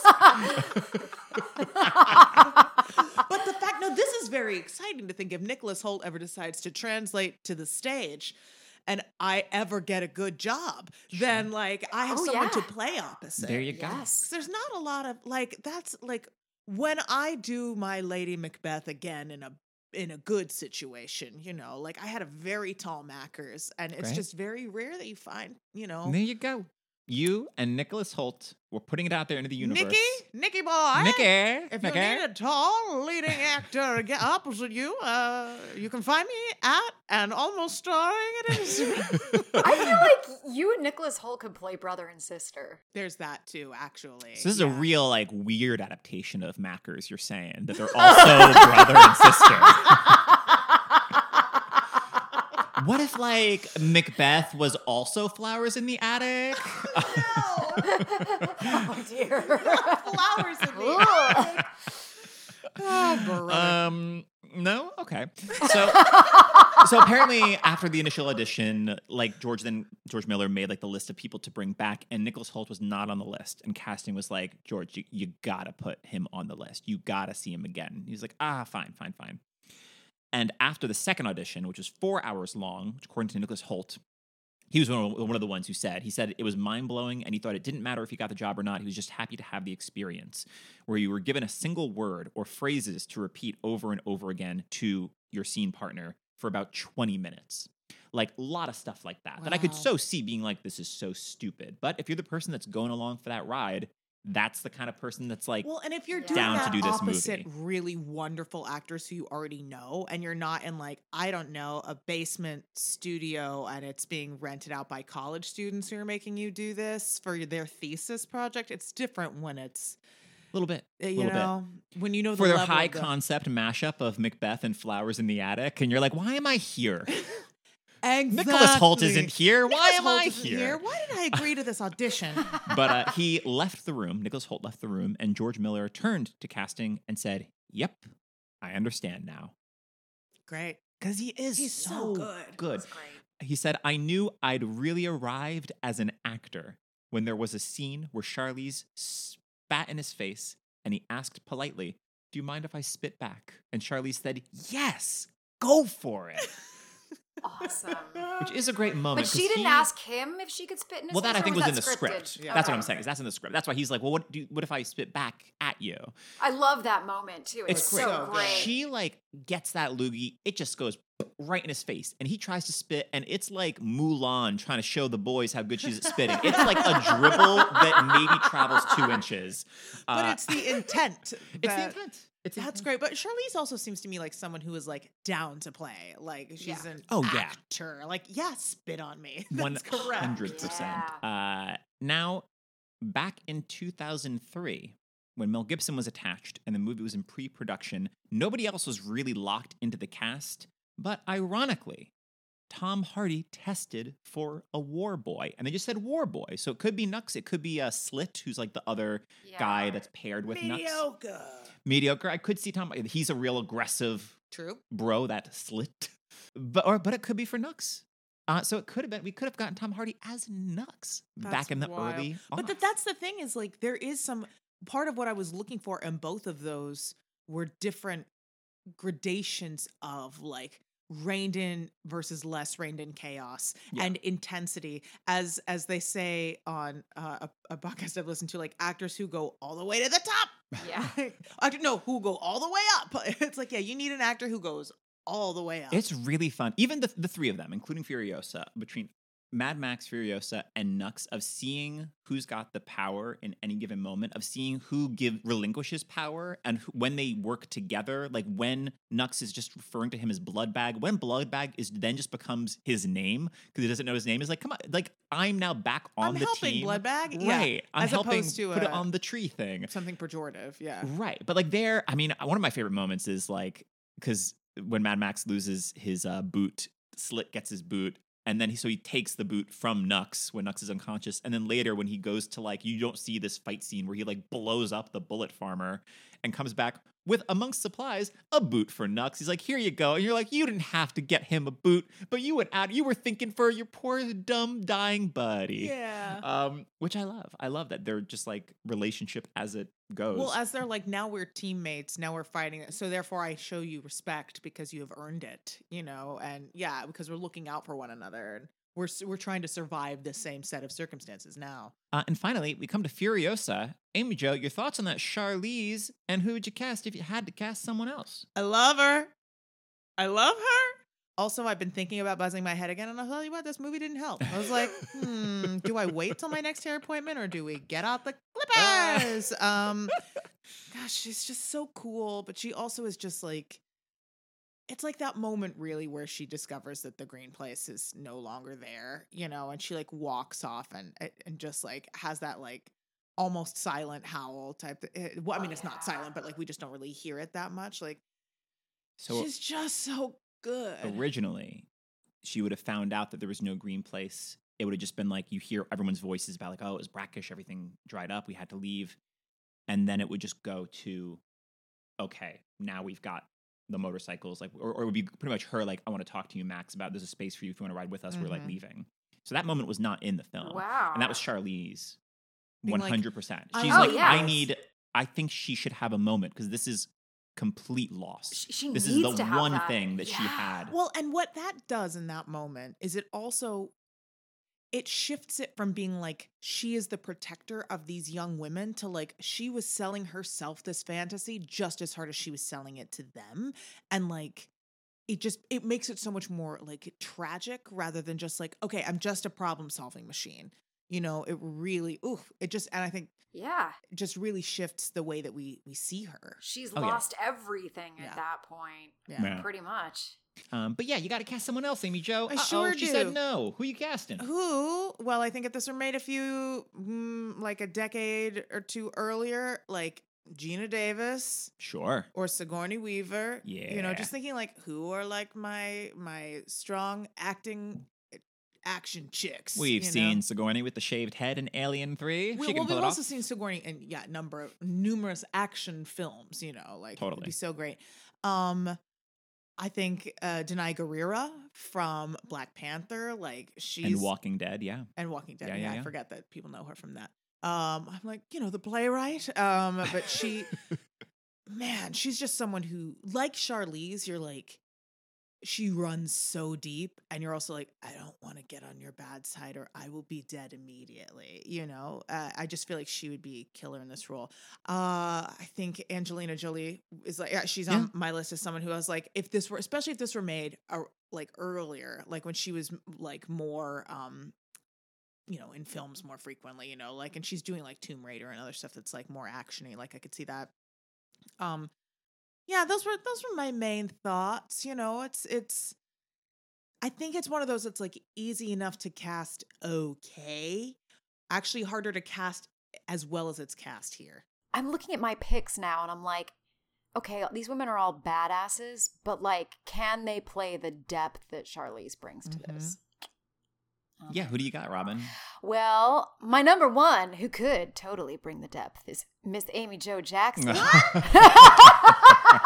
is the first time someone suggested You and me. Amazing. Furiosa, sorry. Well, there you go, Amy. Let's break out those clippers, buzz Yes, that head for the buzz brand your new head. Mad Max, a Furiosa musical prequel. spectacular. Oh my gosh. They're looking for a younger Furiosa for the prequels. I'm not that much younger, sadly. Charlize is what? She's born in like what, mid-70s? 75, 75. I think. You're young. So. You're Well, yes, I probably am. younger enough, I and am you look- younger, but you time's a look ticking. younger. Time's a ticking. Anyway. I think for the stage adaptation, I'm thinking. Yeah. Furiosa! Exclamation point. Oh, perfectly. Yes. Furiosa. Amazing. Oh gosh. Okay, so I think my top picks. I feel like there's some really obvious ones like Mila Jovovich. Sure. I thought of her too. Uma yeah. Thurman. Yeah. This role is probably maybe a little too close to like her role in Matrix, but Carrie-Anne Moss would be great. Yeah. I think Rosario Dawson might actually be my top Love it. pick because she could bring the badassery and the depth. Yeah. Yeah. Although I thought of this and then I couldn't unpicture it, and I don't know that I've ever seen her do action, but I'm sure she could, and that's Cate Blanchett. Yeah. Yeah. I mean, Yeah. think of Thor Ragnarok. Yeah. She's Yeah, literally. she has kicking. the badassery in her presence. Yes. Yeah. I don't know that does she do fight like extensive? I mean, a lot of combat it's CGI, but scenes? she is like. She's fighting in that Thor Ragnarok, Yeah. you know? Because But, I mean, outside of the one Charlize is big fight with Tom Hardy, most of it's not like hand to hand, not And physical it's not combat. long You're firing a shots. gun, you're driving the car. that's true. And it's very quick cuts. So it's much easier to do one slice, one take of something that then you're going to do a different setup for the next thing rather than like, this is a 10-minute action sequence that we're going to film in one go every time. And you Yeah. have to like hit all the marks and everything. It is easier to do things in pieces that way. Yeah, but I love it. I love the idea of Kate Yeah. Blanchett. I didn't think of it until right this moment, but I'm like, what about Rosamund Pike? Just thinking of people with like Oh, The intensity. intensity. yeah. I'm like, I'm interested in that. But who I had on my list originally, I'm always recommending her, but give me that Tandiwe Newton. I want that. Oh, I want that's a Mhm. badass right there. Yeah. Mhm. I could see if you want an Aussie, give me Naomi Watts. I could see. Oh, See. yeah. I guess I haven't seen her in enough to be Okay. able to say whether or not I am excited about that. Other Sure. than like, she's beautiful. Well, how about this? Because I'm also thinking of the eyes, because Charlize has those Yes. intense Yeah. eyes. What about Jennifer Connelly? Also, not Yes. someone known for action, Oh, but but I think known for the depth, baby. could be there. It could be there. Known more for action and for that intensity. Lena Headey, Cersei, Yeah. or Wine Yeah. Queen, as you know her, Amy Jo from Shame. Game of the Thrones. one episode of Game of Thrones I've seen was the Shame. Oh, that episode. one. Yeah. And so, of course, now, but I'm glad because it's so oft quoted. I'm like, I know what they're talking about. But yes, Jeff was like walking me through, like, well, okay, so she drinks too much wine, and this is this. I was like, okay, so Wine Queen's doing this, you know. So yes, she's now still Wine Wine Queen. Or her Game of Thrones co-star, Why did I not think of her? Gwendolyn Christie. Why did I not think of Gwendolyn Christie? Brienne of Tarth Well, she couldn't do it herself. opposite teeny tiny Some Tom Hardy no! towering over that teeny Yeah. tiny Hardy. Pocket Hardy. Pocket Hardy. Hardy. I've got the pocket full of Hardy. Yeah, it's true. Robin size Tom Hardy. Yeah, it's Gwendolyn Christie and Nicholas Hoult just like pushing Hardy around. Give me your lunch money, nerd. Bossing Bronson around. Just tied up like the mermaid on top of a ship and just like Come on, guys, knocking let me him over, down. just throwing sand at him.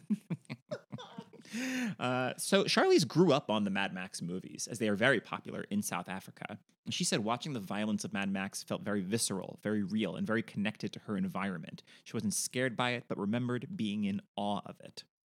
And so she said that George Miller came to LA. They met for lunch, and she said, "Oh my God, I'll do whatever I need to do. I really, really want to be part of this movie." And he said, "Okay." He just cast her. She's the only person that did not audition. He just met her, and he said, "I knew behind that elegant facade there was some real grit to that person. Even as she's sitting somewhere having lunch, you understand that, and you see it in her work." Well, and she also Wow. hadn't she already won her Oscar? Yes. And so, like, Monster is not an elegant, No. sophisticated performance. So he also already has some more information there. And, like, yes, she trained as a ballet dancer, which you think, like, for some people that just, like, pulls you up and gives you that high. But it also, like, means she has been aware from an early age of how to be physically expressive in various ways, you know? So he wasn't going in just like, I've only seen her doing these hoity-toity things. Of course.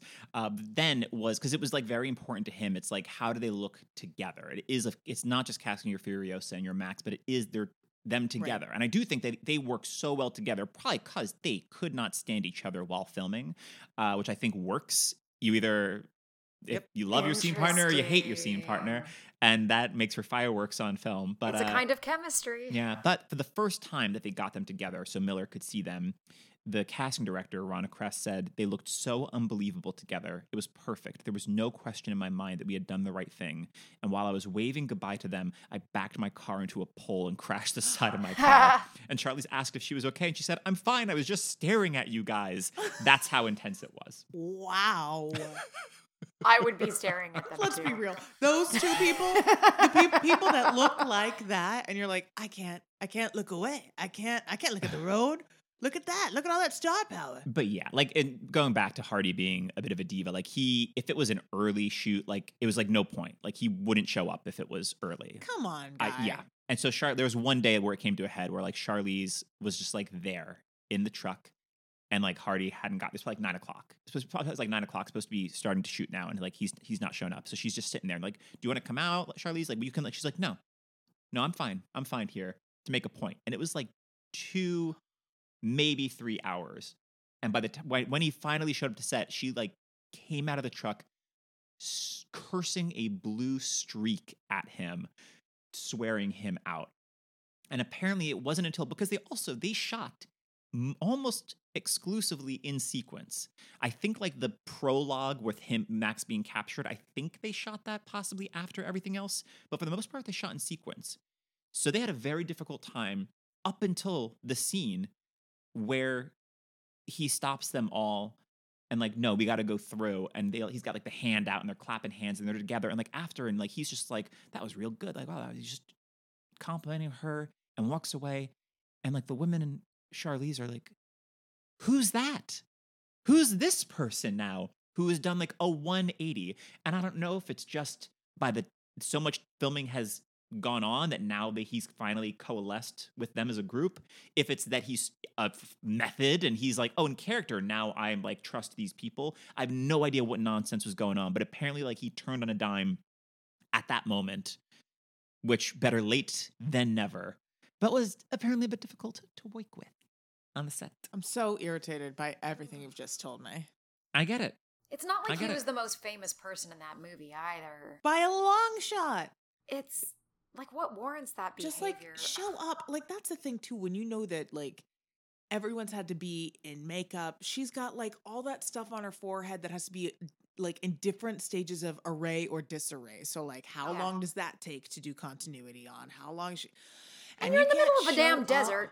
Yeah. You're on location. Yeah, you are. It was like, there's like nothing there where they were filming. Yeah, they you're were not like, oh, you know what, bro? I got caught in traffic. Right. LA, you know. No. You're there's a van waiting to take you from wherever you're staying to set. What? Yeah.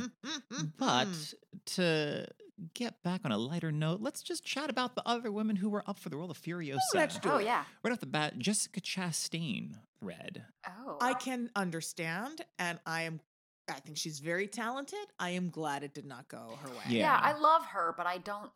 Not for this. Wrong.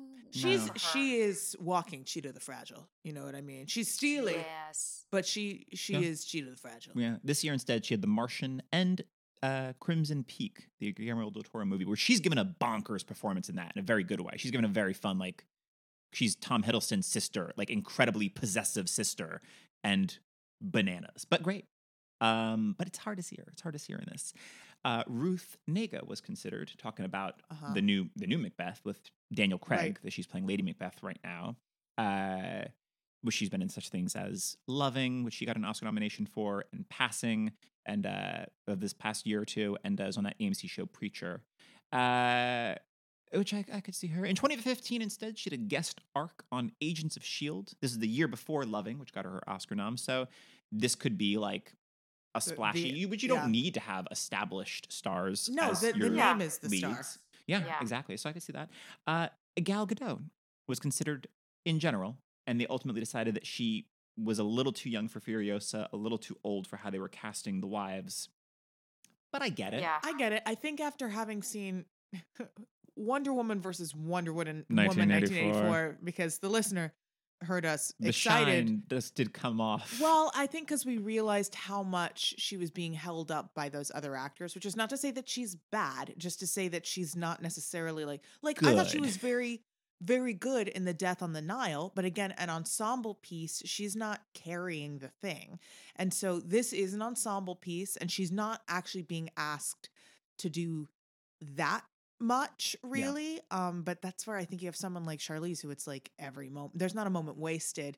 And I think we maybe map a lot on to Gal Gadot in a way that I don't have to with Charlize. Do you know what I mean? Totally. Definitely. And ding, ding, ding to Robin, because Uma Thurman was considered. And I mean, come on. Yeah, that makes a lot of We sense. know she kicks ass. Yeah. She'd be great. And also put her in more stuff. I feel like Uma is barely working nowadays. Yeah, good point. She I don't pops know. up. If Maybe you she look at her doesn't want IMDb, to so much. she's working, but it's in like a lot of like shows that I think are getting like the 13 episode pickup and then getting canceled, or maybe they're Yeah. like limited 8 episode Netflix shows that immediately get buried. She's working, but She it's also stuff might that have been, no one's seeing. like for a while, like raising her daughter kind of Definitely. thing, Yeah. 'cause she and Ethan Absolutely. Hawke also like divorced, so it's also Right. like not knowing their custody arrangement, you know. She may just need time to evolve into a different kind of role. Totally. Sure. Totally. Yeah. Because Sure. it's easier for men to just find roles as they age, whereas women, it's kind of like, well, you're not in the right bracket yet because we know women don't exist between the ages of 30 and 50. Uh-huh. So, gotta wait. Yeah. Yeah, possibly. But those were all the characters that I found other casting options for. There are a few characters we didn't mention. I want to briefly touch on them. There is Megan Hale as Valkyrie. So George Miller was originally supposed to do, speaking of Wonder Woman, he was supposed to make a Justice League movie back before all of this like new Man of Steel and Ben Affleck as Batman. Wait, before Wonder Woman. Back in like the early aughts, he was gonna make a Justice League movie. He'd cast her as Wonder Woman. He'd cast it, and then it just fell through. Ah. But he told her he said, I'd love to still work with you one day. And she kind of thought that was just like a nice thing to say. Consolation come prize, a on. verbal tip, if Right. you will. And he wrote the role of Valkyrie for her because originally it was just the Vivellini were all these old women. He's like, there's no real role for you. You're not right for the wives. There's like nothing really for you. And he realized like, oh no, I'm going to write this for you so you could be like her former childhood friend for Furiosa. Yeah. So you have someone that like not just remembers her, but someone which their like have a reunion connection. is so Yeah. beautiful. Yeah, Just that moment. that's a beautiful moment. Which once again, she has so few lines and I feel like she makes such a big impact Absolutely. for me. But yes, her and Charlize Theron were born the exact same day of the same year. Wow. Exact same age, which I love. Apparently, she realized she was pregnant during filming. So I believe she like pretty much tried to like, can I get away? There's like a few different stories I've Because heard. there's no world in which she can be nude and naked living in the desert among women. Like, you know what I mean? Isn't she the... Yeah. the- Yeah. Yeah, that character can't be pregnant. Well, I think it was like whilst Is they were she- filming is what I'm saying. Did they use a body double? No. I'm saying that like probably post that, I think whatever it was that she pretty much was like, is there a way to get me out of filming sooner? So your character was supposed to make it to the end, and instead kind of very quickly gets run over by the people eater. Yeah, I was Right. actually thinking last night that for what they'd done to build up her character, you know, like It's abrupt. it does seem like It's almost she dies a little too brutal. soon in the battle. Hashtag brutal.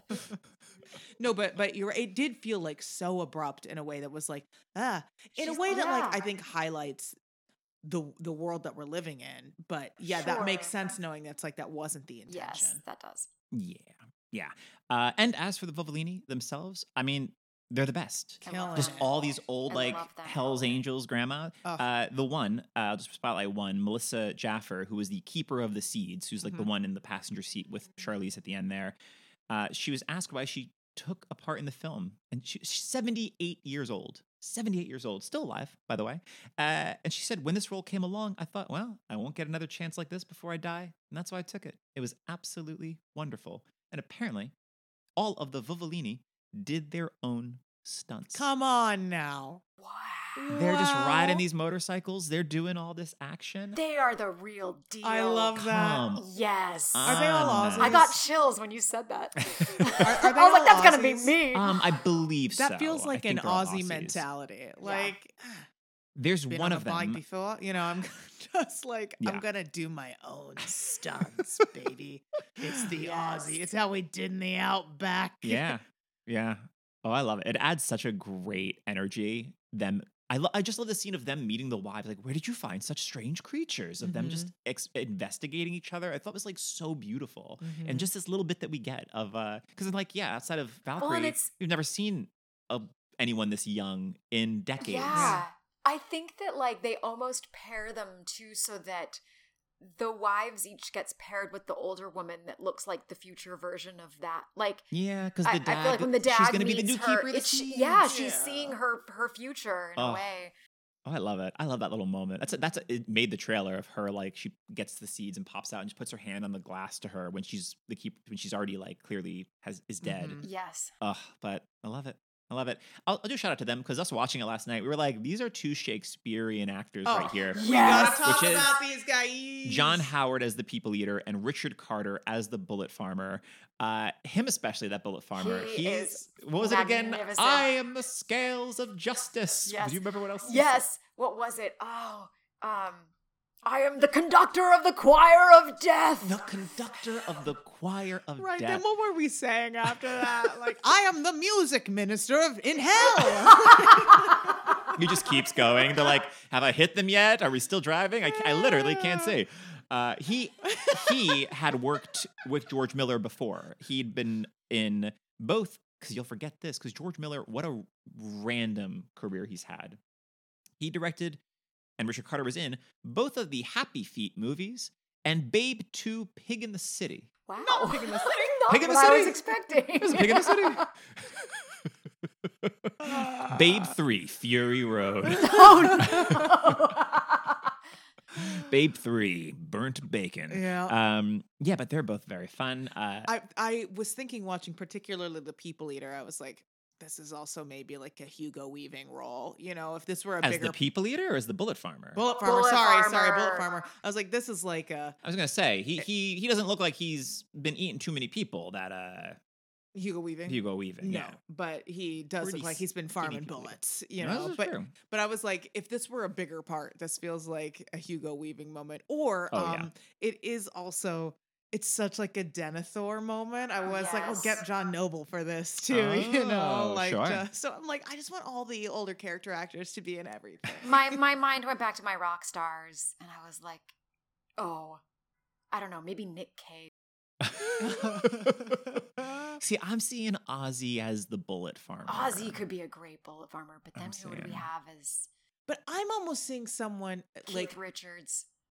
oh, ooh. Well, Is there room okay, for so but if Dave Ozzy, Grohl somewhere in there? I feel like you could There's throw him always in something. room for Dave Grohl. We'll make room There's for so- him. But I'm thinking like, you know, we have all these showmen, you know. So if Ozzy is King John, you know, if Ozzy's Morton Joe, then like what if we have like for the Bullet Farmer we have like Elton John in full like Elton. regalia. Oh, I am the conductor of the Yes. choir. Yes. See, I was gonna say Alice Cooper, but no, Elton John. No, Alice Elton John Cooper what is I a want. Morton Joe, you know. like Alice Cooper that's- could just be the one with the guitar and the flamethrower. Alice Cooper is that guy. No, see, that's what I actually want because I was gonna save that for later, but I'll get to that right now. It's this musician. He goes by Iota as the Doof Warrior with his flamethrower guitar. But what would you put in there if you could have anything? And of course, the flamethrower guitar we want. But I'm like, what if instead you just hear? You're like, what is that I hear? As like the camera pans in, revealing Elton John with his full like feathers and piano that he is just playing. He is scoring I was our justified chase. Right. when I was 5. They just pan That over. you could put anything. You could have whatever. You pan over. It's Liza. Liza's here the whole time. Start spreading. You the know, news. you pan over and it's the bus. It's Priscilla, Queen of the Desert. You have Well, now you've that- got Hugo Weaving and That's the only thing Terrence missing from this Mann. movie is the Priscilla Drag. bus. This like movie's missing drag queen. in the It is but missing no, the drag. bus in the line of all the war wigs. Yeah. We're missing Dragtown. We're missing Dragville. You know. There's like the whole. We've got the Crows. We've got the Bullet Farm. We've got Gastown, and then we have like Dragopolis or something. You know. Gag Town, Gagtown. Goop Town, Oh no. Gagged and Gooped Town. The drag queens from Gagtown have arrived. I think whatever town that Tina Turner was presiding over is the drag Let's town. get instead of the Doof Warrior, let's get RuPaul. Oh. With like a catwalk. The Roof Warrior. The Ru War. Well, don't think that I wasn't. Sadly, my brain has been so fried by so many seasons of Drag Race that when it's like, Shantae, you slay. where they're like, "What are you looking for?" She's like, "Redemption." That I in my mind spelled it redemption. Redemption. Yeah. Yeah. Actually, Redemption is a great drag name And- at this point. And kind of fitting, just to take it back to Iota, who I mean, what an impact of So someone that's good. barely in this movie, but this to me is one of the Yes. highlights. Oh, That they, in 2005, they made their name because they are also in Australia, in their theatrical debut as Hedwig in Hedwig and the Angry Inch, in a highly acclaimed performance that garnered him a Green Room Award, a Sydney Theatre Critics Award, and a Helpman Award for Best Male Actor in a Musical. I'm going to follow this person. Yeah. So what if he's just doing this exactly everything he's doing, but he's dressed like Hedwig? He's dressed like well, then he's the Yeah. ambassador from Gagopolis, you know, and Ooh. he's singing "Wig in a Box." Yeah. You know, I like it. okay. I think we've really We're really punched up honing this in on movie something. that One of the few really- ways to heighten this film. This movie needed a little visual stimulation, so I think we've done it. This I is think why we've you cracked two it. need to be casting directors in real life. What if we just got Hedwig? Okay, we're taking lunch. And of course, finally, we have Hugh Keays-Byrne as Immortan Joe, who is in the very first Mad Max movie as the villain Toe Cutter, who dies. But they figured, well, he's going to have this mask on. Who's No, gonna who know? cares? Who's going to know? But apparently is a big theater actor in Australia. He's You since, can tell since by the passed way, away. the but way that he walks through space. Like he's got all that gear on and everything, and he seems so fragile. But then he just like just the way he like storms through space when you get like a full body shot of him. I'm like, this is an actor. Yeah, yeah, yeah. I love it. I think he makes such a big impact. And I mean, Yeah. so much of that is the costume, is whatever modulation they're doing to his voice, but it is, you're only getting the eyes. But the eyes are so doing a The expressive, lot. eyes yeah. are, yes. Yeah. I wish the voice had been, I don't know if he was affecting it or if it was also affected, but I wish it had been a little less affected because you almost need subtitles at certain points. Mm. Like, I think I had to Sure. watch the movie several times before I understood, like, this is Gastown and this is the Bullet Farm and that's where these other armies are coming from, and like, because I missed it in his opening monologue. It's not just him. Like the reason I couldn't remember his name is because I never understood what they were calling him. I Yeah. finally read it and I was like, oh, Immortan Joe. I It thought does there was feel like like, Morton, like it- Morton Williams. It does feel like it Yeah. was originally Immortal Joe, Yes. and someone made a typo, and they were like, "That's kind of fun." No, or if they're Yeah. like, well, we can't have that. That's too on the nose. Let's do something almost that, but make it a little weirder. The names. Can we talk about the names for just a moment? With Chino the Please. Fragile. Well, like Rictus Erectus. Oh yeah, that's Rick great. Rectus, the organic mechanic. The That's organic so mechanic, good. yes. They're fun. I I love think them. I love I- organic mechanic. The organic mechanic is excellent. This is the first time I noticed Nux referring Yeah, to he's him like, as organic. organic. Calls him Like that's his organic. first Isn't it? name. Yeah. Like, listen, hang up, fix up my blood bag, organic. Yeah. That's true. I mean, I love it though. I love it. All these weird names. I mean, he's just George Miller has just built this world, The world. and I'm always down to play in this world, and I want just more with of all it. of these ridiculous names and towns and people and Well, places. don't worry, Robin. You and I, our co-write will be Furiosa ! The rock opera. Yes! We already have our Furiosa and Capable. We're ready. All right, if we pool all our resources, maybe we can buy the rights. Yeah, I'm sure we'll have no trouble getting this IP. Okay, so final thoughts. Start with you, Robin. Anything else? Any characters we didn't touch on? Any moments that you wanted to shout out?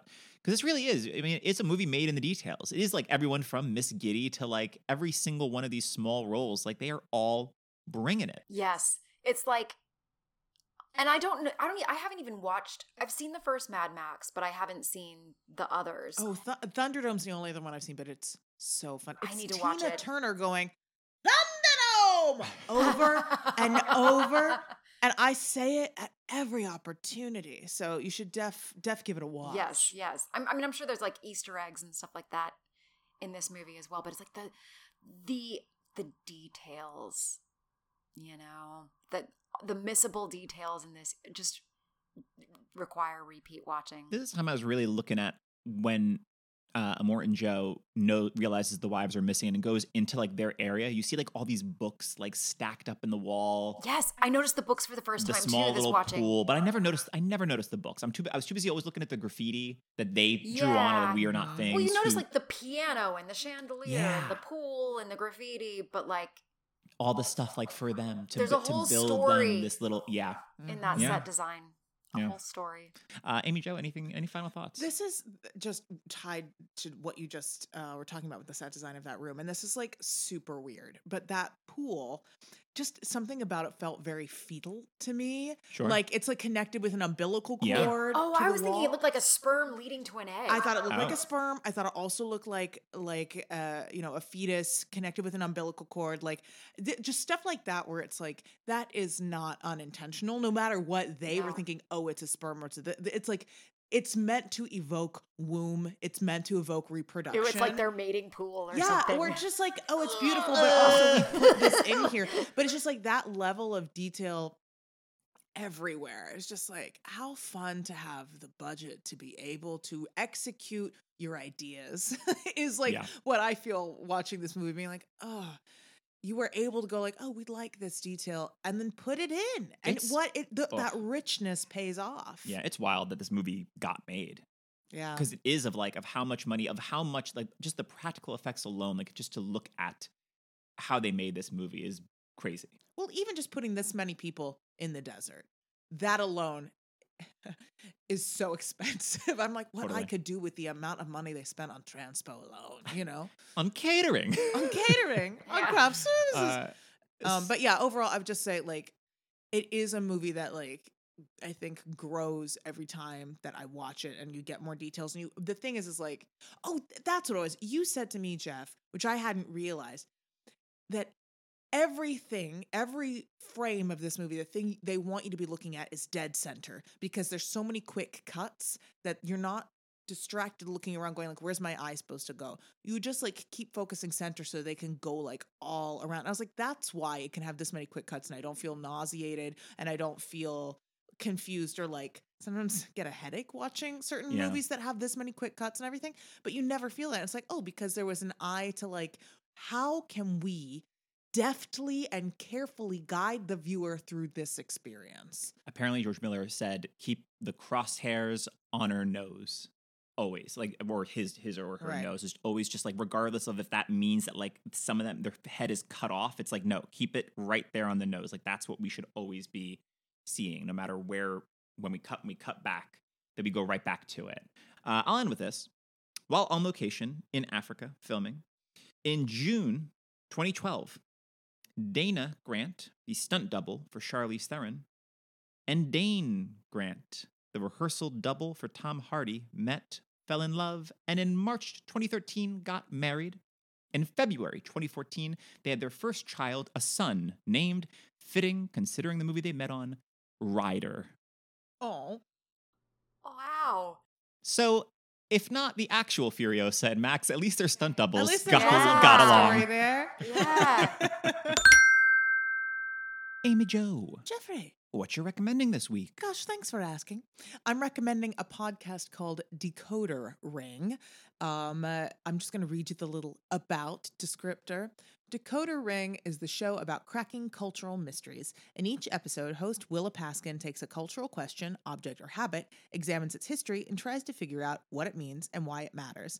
And it's just super fun, super interesting. I think the first one I listened to was about one of the like large, the animatronic characters at Chuck E. Cheese's that like disappeared from the lineup suddenly. Like some guy like contacts her and it's like, I used to go to Chuck E. Cheese's. My favorite was this character that was the king. It was like an Elvis type impersonator. And then suddenly they were all gone from every Chuck E. Cheese and what happened. And then so she like does all this investigation and delves into like the animatronic Chuck E. Cheese versus Showbiz Pizza Wars and all this stuff. And all the episodes are like that, just like wild.